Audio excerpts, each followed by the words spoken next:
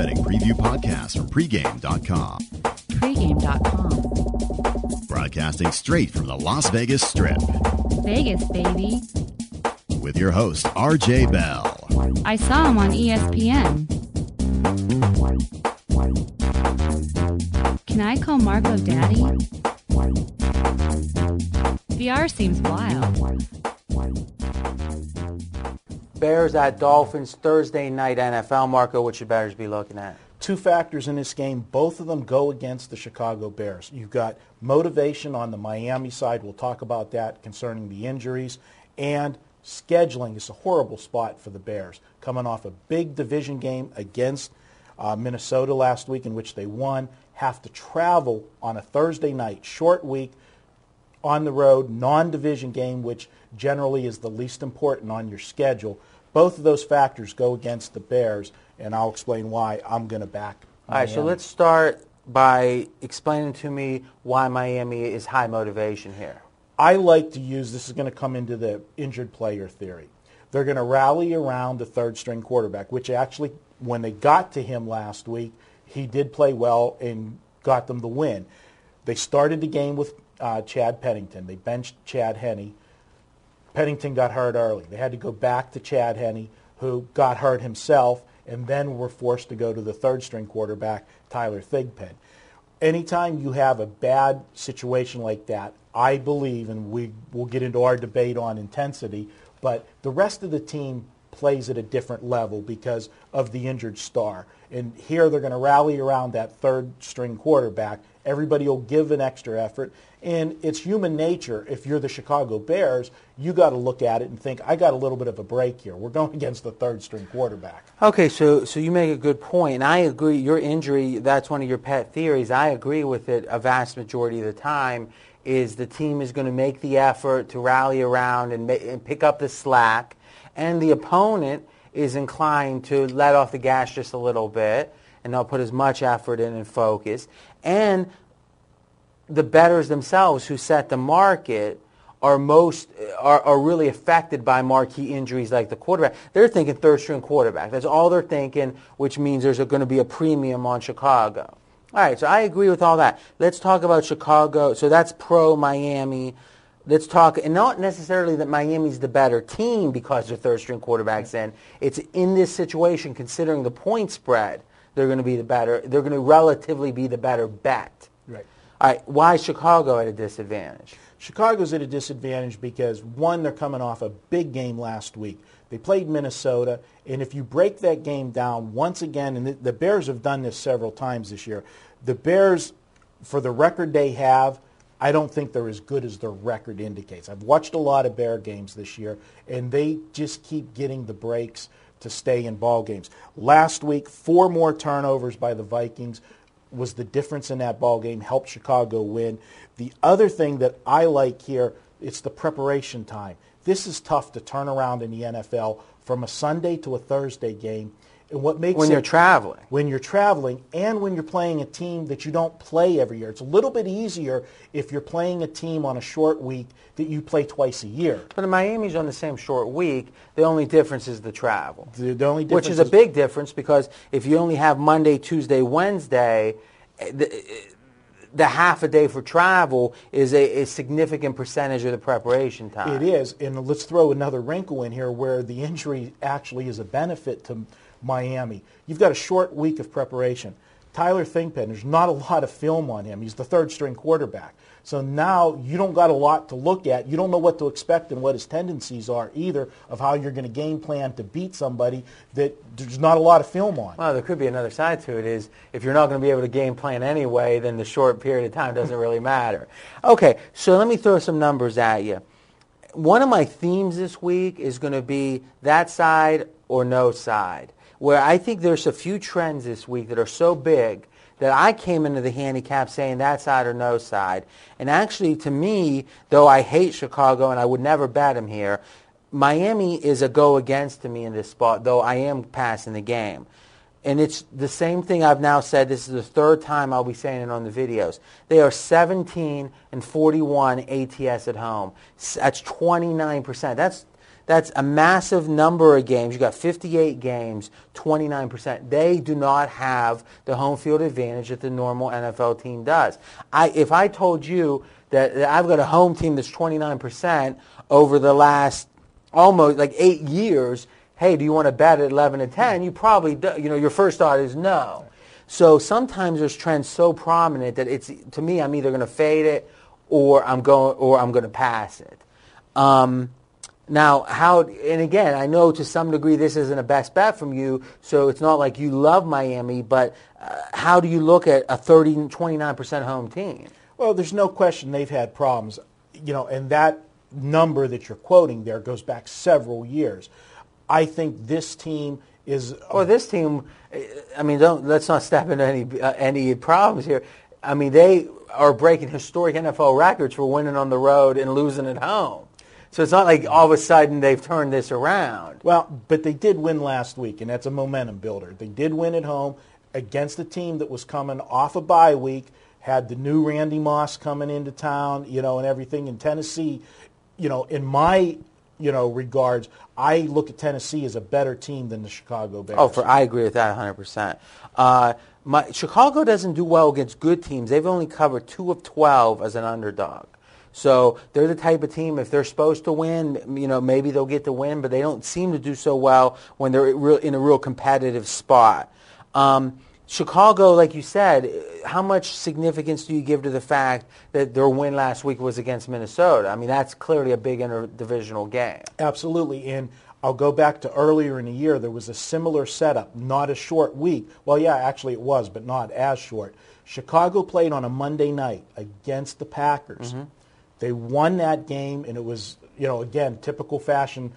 Green Bay turned it over late, and they won it. It either was in overtime or right at the end of regulation by 3. They went on the road the next week, Sunday night game, non-division game on the road to the Giants, and got smoked. Mm-hmm, mm-hmm. Now, I'm not comparing the Giants in Miami, but just the situation was the same. And we're taping on Wednesday. Left tackle Long for Miami. Left tackles are key, especially stud left tackles. Is now probable? He is now probable, yes. Okay. Anything else before you give your formal projection? We've pretty much covered everything I got. I will point out that this Miami defense, last week we talked about Tennessee and the offensive weapons they have compared to what Chicago has.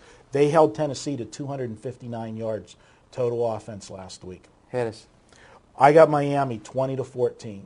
All right, now it's your turn to continue the conversation in the comment section with Marco and me. And next up, we'll be talking about the ESPN Thursday game. We've got UCLA at Washington. For the best deals from trusted sportsbooks, visit pregameaction.com. UCLA at Washington Thursday, ESPN. Marco, what should Bears be looking at? They should be looking at a lot of scoring in this game. Washington has one of the absolute worst rushing defenses in the country. UCLA loves to run the ball out of that pistol offense. When Washington has the ball, they can move the ball through the air against this UCLA defense. I see this as an up-and-down game, and it is a Thursday night game. You know how home teams, the crowd, this will be the last home game for Washington, so it is also senior night on a Thursday night, a little added atmosphere. Okay, so you like the over. Now, typically a rabid home crowd is good for defense, right? For a disruption with noise, yeah, they're going to be more of an impact. But on the same token, if these two teams start going up and down the field, the crowd's going to get into it. It's okay, interesting. So you're saying the tenor of the game, if it does turn out the way you're handicapping it, which is a shootout, the crowd is going to propel that forward. I'm old school, so I like defense. But if you talk to most people, baseball, nobody wants to go watch a 1-0 game. They want to see a 9-8 slugfest. And it's the same way in football. They don't get excited about defense. Speaking of old school, we had in the comment section, we had people predicting your age. Yeah. Now, I got to tell you something. I'm not sure if it's just the camera lies. That's possible. I'm not sure if it's the makeup and everything, and which I go, oh, you do go out natural. Yeah, you go with the makeup. Well, everybody know I mean, that. competing against you. I mean, I've got to do something. You need everything you can. Every get. chance I can get. All right. So then, now all joking aside, now.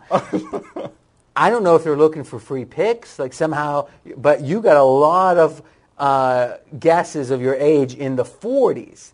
Now, someone who's mighty smart said, wait a minute, the guy's been handicapping 31 years. When did you think he started? So why don't you officially give us your age? My age is just 2 weeks ago, I turned 49, and I think No Limit actually got it on the button in a forum post, so it is 49. Wow. Contrary to what you make everybody think. Okay, so all right, so we've got that answer. We've got that cleared up for sure. Washington, I get UCLA is going to score, in your opinion. What do you think about Washington? Washington scored. Now, the quarterback Locker, there was some question marks on his injury. He had a rib injury. He has been upgraded to probable. Don't see a problem there. And, of course, you never can handicap if he gets drilled in the ribs and goes out of the game. Understood. But I like him, the fact that it is their final home game, and the situation that I like. This is the third highest total of the season that was put on a UCLA game. So Vegas is telling me they expect scoring in this game as well, with setting the high number. All right, but if I'm confused, is if all it took was setting the high number or identifying, if I looked at the college card for this weekend and said, I'm going to take the three highest totals and bet over, that would seem to me to be the opposite. I would suggest take the three highest totals, bet under, take the three lowest, and bet over. See, there's a difference. All right, that's what I'm asking. Okay, the difference is I'm looking at UCLA themselves. I'm looking at what all of their totals on their games this year have been. Okay. So now you have a barometer of what the landscape is generally on a game. Because if you look at most teams, they're going to be within a couple points, their totals, most of the time, unless they're playing, a really extreme team that, has a high-flying offense. But UCLA, this game is their third highest total of the year, and their last couple games haven't been as high scoring. So that makes me look. So you're saying, all right, so let's be very clear here, because what you're saying value-wise is counterintuitive. I've got a high number I want to go over. That's counterintuitive. What you're telling me is it feels trappy to you, exactly. Is that the number seems too high. It's the third highest, but at first glance, that it doesn't seem like the game warrants that, and thus you think Vegas is inducing under bets. You want to go over. Exactly. All right. So for you, this is it seems like a fundamental handicap, but then also a contrarian play against a perceived trap. Now, do you really think that Vegas traps towards the under? Because they know the public wants to bet over. The whole idea of a trap is they're inducing you to do something. Do they really try to swim upstream like that? When you're coming to the totals on a TV game, it becomes a little bit more dicey. I will agree with you, because it is human nature. Vegas will tend to set a total a little bit higher on these TV games, because we've talked about it numerous times. You set 100 people in a room that don't know anything about football and tell them bet over or under, their mentality is going to take the over. So it doesn't seem like they want to trap you towards the under, to me. Again. But it's better than me seeing the line come out lower than I thought, because then definitely I would be leery of the over, because I would be respecting I wish the line was 8, the total. I'd go right over. Okay, a couple other things. I don't think either team looks good on the side. UCLA is 11-28 against losing teams. 11-28 ATS against losing teams. So they don't seem, and again, that to me is a cultural thing. I know there's all the coaching changes and all that, but when you recruit, a certain type of player, and when there's a game they think they can win without necessarily putting their full effort in, they seem to do that. And again, this is over 39 games. Washington 18-30 at home. So you've got not a great home field. So I don't like either side. I will say this is both teams are still bowl eligible. And to me, that actually tends against the over, too. I think the intensity, and again, it's to get to 6 wins or whatever, I think the intensity is going to be there. I could probably lean under a little bit here. You want to give your formal projection? I have it to the total. We're sitting at 53. I have the score. I'm calling for a Washington win 31-28, which is basically on the right on the line for the side, but I like the game to go over. I will give you one note. You kind of touched on it with both are bowl eligible, but a bigger motivational fact if you like so UCLA. You said 31-28? Yeah, that's 59. Okay. No, that's fine. And I misheard. The UCLA side is sitting at 4-5. It is a psychological thing for teams that when you're sitting at that game that can take you to 500, it's such a landscape to be 500 motivational-wise. So if you're looking for one edge for UCLA, that would be with sitting at 4-5. So you mean a landmark? Landmark, landscape. It gets the job done.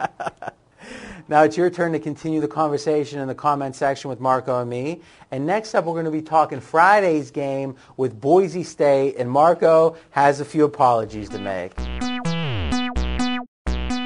For free real-time odds, lines, and scores, visit pregamelines.com. Fresno State at Boise State, Friday night ESPN 2. Now, Marco, typically I turn to you and ask what bettors need to know. Well, I told you what bettors need to know last week in Boise, and you unwisely contradicted me, so let's talk about it. Your point was, and it was a subtle point, though incorrect, that Boise was going to be somehow deflated because it seemed impossible that they were going to be able to make the BCS championship game. My point is, if recent history tells us anything, that there's so much uncertainty until the final BCS comes out, both with the voters, with what the computers think, with who's going to win and lose. And lo and behold, Boise covers last week, and they've closed the gap to such a degree that most people are projecting that if Boise wins out, they're going to pass TCU, off of TCU not losing, just having a close game. So do you want to explain what you learned from what I taught you last week?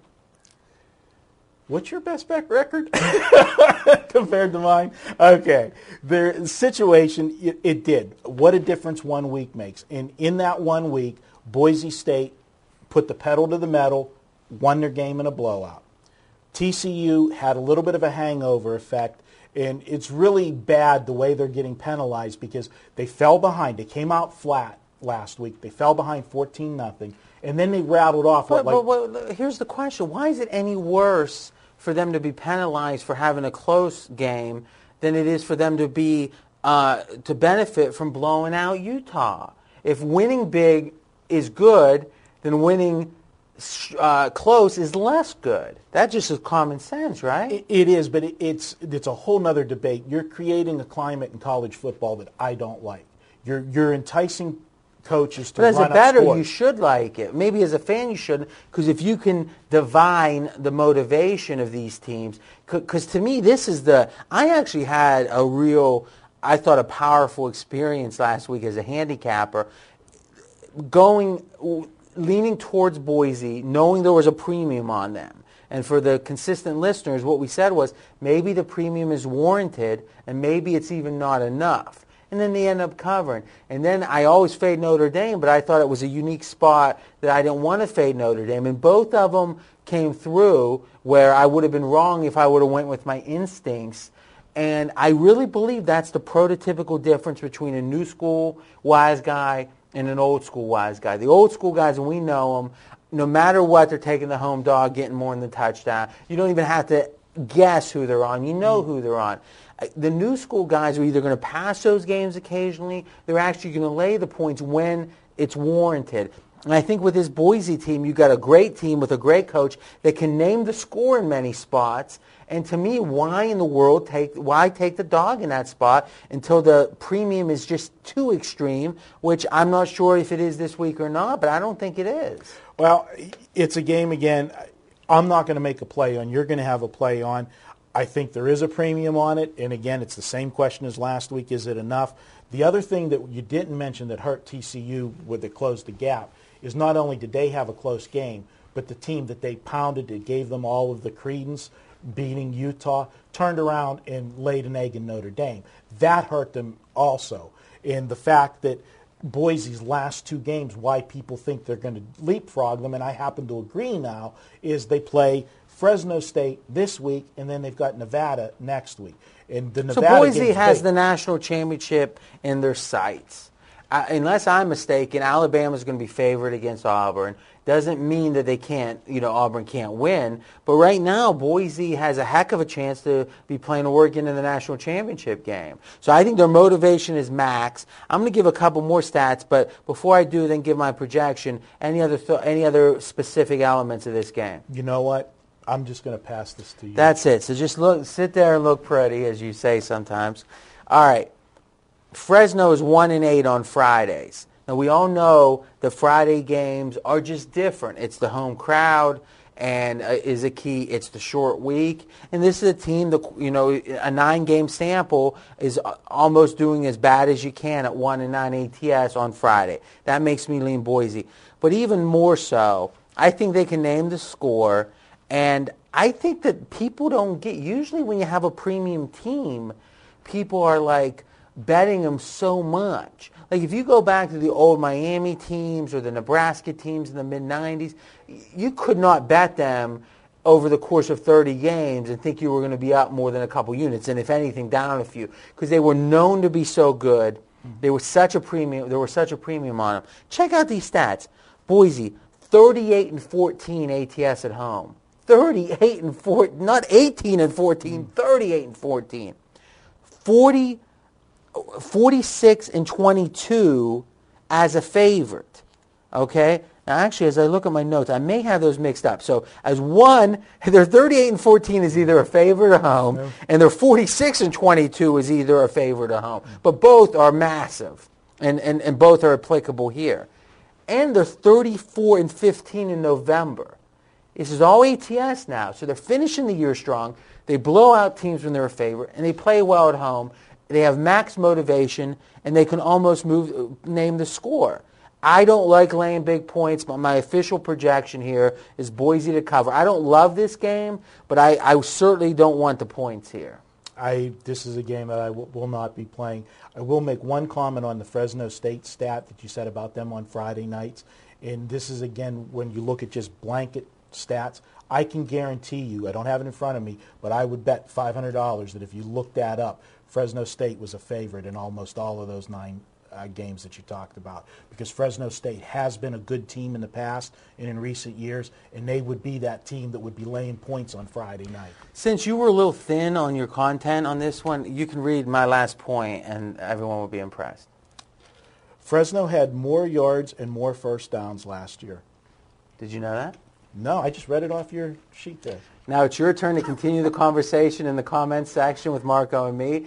And give Marco a tip or two about this game because his content was a little thin. But I got to tell you, that is the exception, and we'll be back. Now, we're going to go to Saturday's games. If you're listening on an audio podcast, that's going to be it for this one. Just go to your next podcast, and we're going to be looking at all the weekend stuff. And if you're doing videos, well, it's pregame.tv.